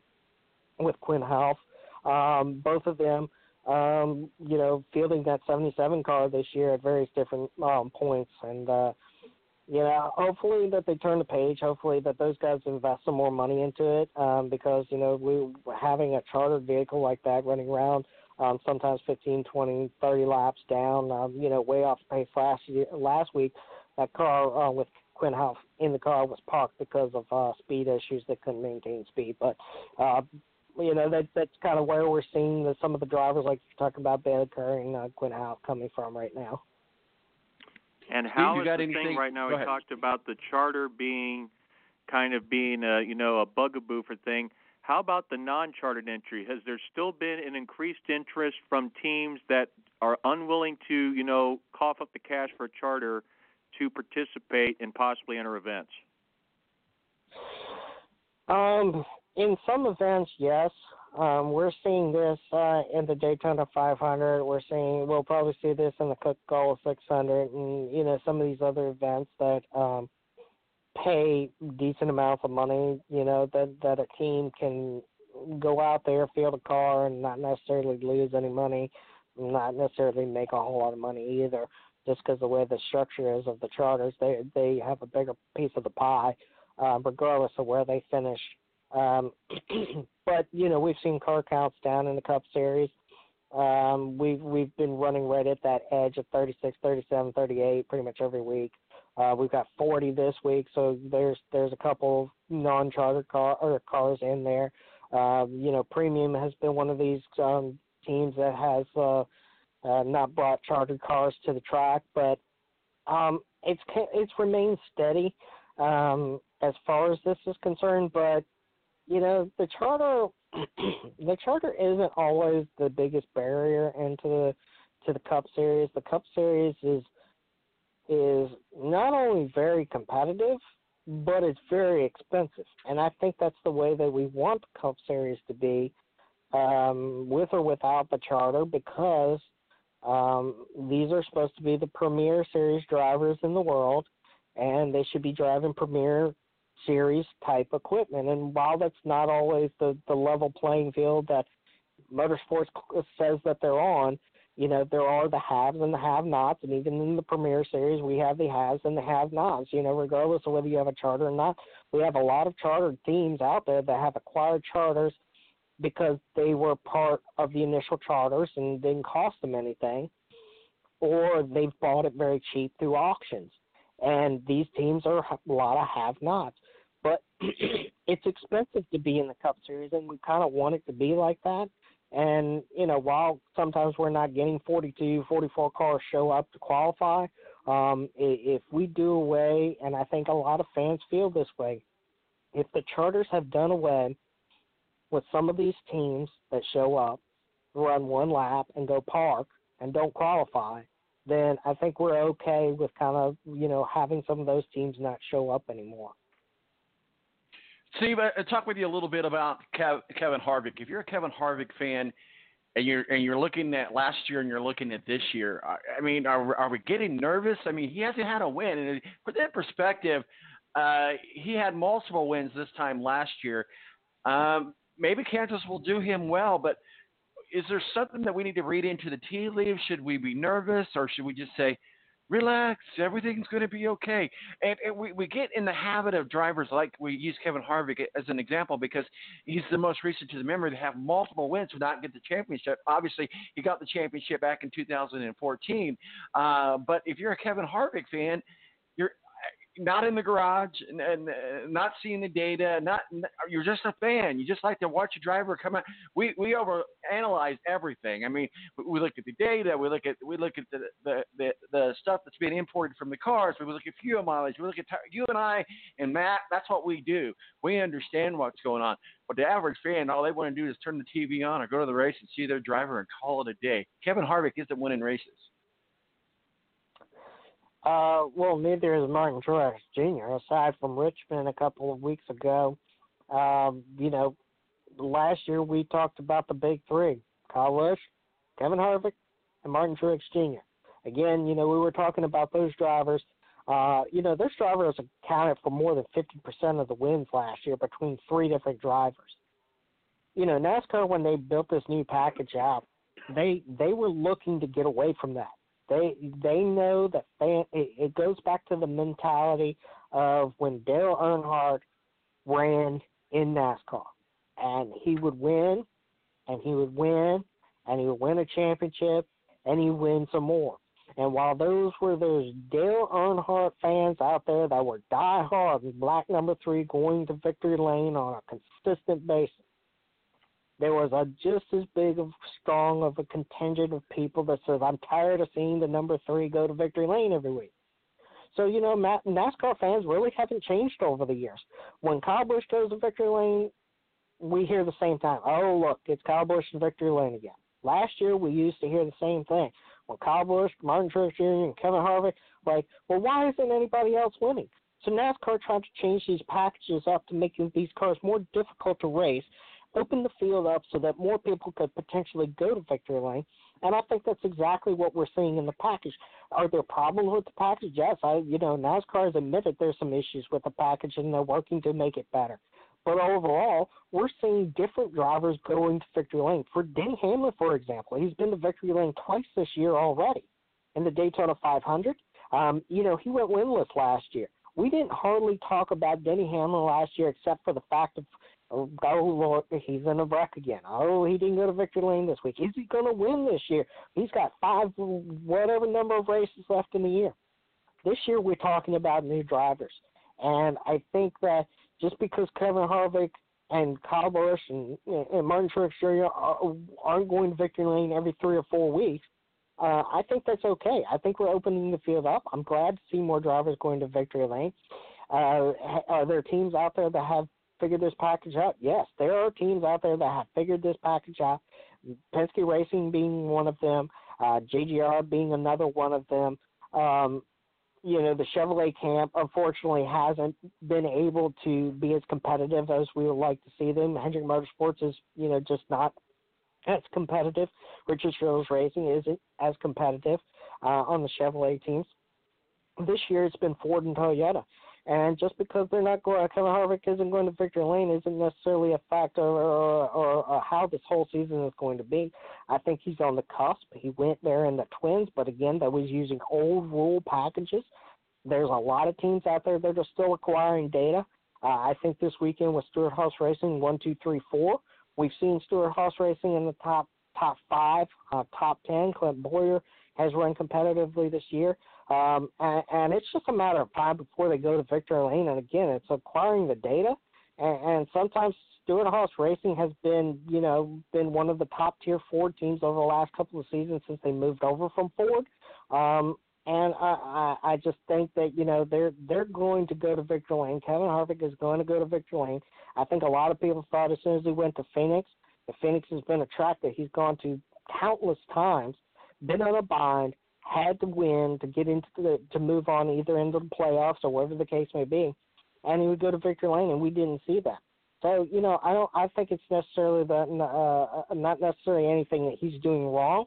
I think it's just the team at SHR and Ford as a whole, just like everybody else, is trying to acquire the data to find out what these new packages are going to do at these various different racetracks, and tracks that somebody has been traditionally good at in the past doesn't equate to being good at now that we have a new package. And we've got more horsepower in these cars. We've got less horsepower at some racetracks. We've got different downforce rates in these cars. So that changes the way that some of these drivers run. So Kevin Harvick, they may run a particular line back at Phoenix with the old package. Maybe he can't run that line anymore because he's got more horsepower at Phoenix than he has in the past. So maybe that took away from the fact of him winning. There's a lot of different things that go into this, to be honest with you. But as far as Kevin Harvick is concerned, don't be concerned at all, because eventually he's going to go to victory lane this season. So there's no problems with that. Well, that's good to hear. All right, Matthew, guys, we've got to wrap it up and put a bowl on it. And, guys, our fans that have listened to us every week are like, and I'm going to use Steve's word, stick and ball. Where's my balls and where's my stick? Hey, we're going to get back to your balls here in just a minute here. NBA Finals coming up. We'll do a recap on that. Well, I should say I will. I know these guys probably don't want to hang around for that. But today has been dedicated to the Indy Car Grand Prix. I'm obviously going to wrap up the show here. I'm going to be headed down to 16th in Georgetown. check in the media center there, and so you can follow us on social media, and we'll certainly make sure that we at Speedway Digest and at Matthew on everything as well. Appreciate the partnership that Speedway Digest is doing with us at the Indianapolis Motor Speedway. But we'll start with you, Matthew. Final thoughts and words of wisdom as we go into race day, and then we'll go to you, Steve. Then we got to talk a little bit about, well, NBA. Duh. Go ahead, Matthew. Well, I'll be very quick on this. MATTMBURY on Twitter, and after Fast Friday, I will produce my final Griditology list and big board, and there could be some massive changes if someone drops some big numbers on the non-tow qualifying lap list. But next weekend, it's going to be very interesting to see who grabs the brass wing and the $100,000 for the pole award. But for IndyCar today, I think, like I said, if Rosenqvist is going to have a chance to win a race this year, today would be the day. The conditions suit. Absolutely. And Matthew, I'm looking forward to connecting with you at the track next week. We always hang out on qualifications and stuff at the track, and I always enjoy hanging out with you. So I'll see you next weekend at Indianapolis Motor Speedway. Steve Wilson, final thoughts or words of wisdom of Kansas, or anything that you'd like to add to the conversation, sir? You can follow us at Speedway Digest on Twitter. I think Kansas is going to be a good race tonight. I think it's going to produce some exciting racing, like particularly like we saw last night. And while I may catch a few of the Indy Grand Prix later on today, I don't know. I don't really have any thoughts on that. I'll have to watch it to formulate some thoughts for the rest of the month of May, so I sound actually educated. Hey, that's fine. I'll be down there as, again, a partnership with you, and I'll make sure that I have at least one article posted post-race.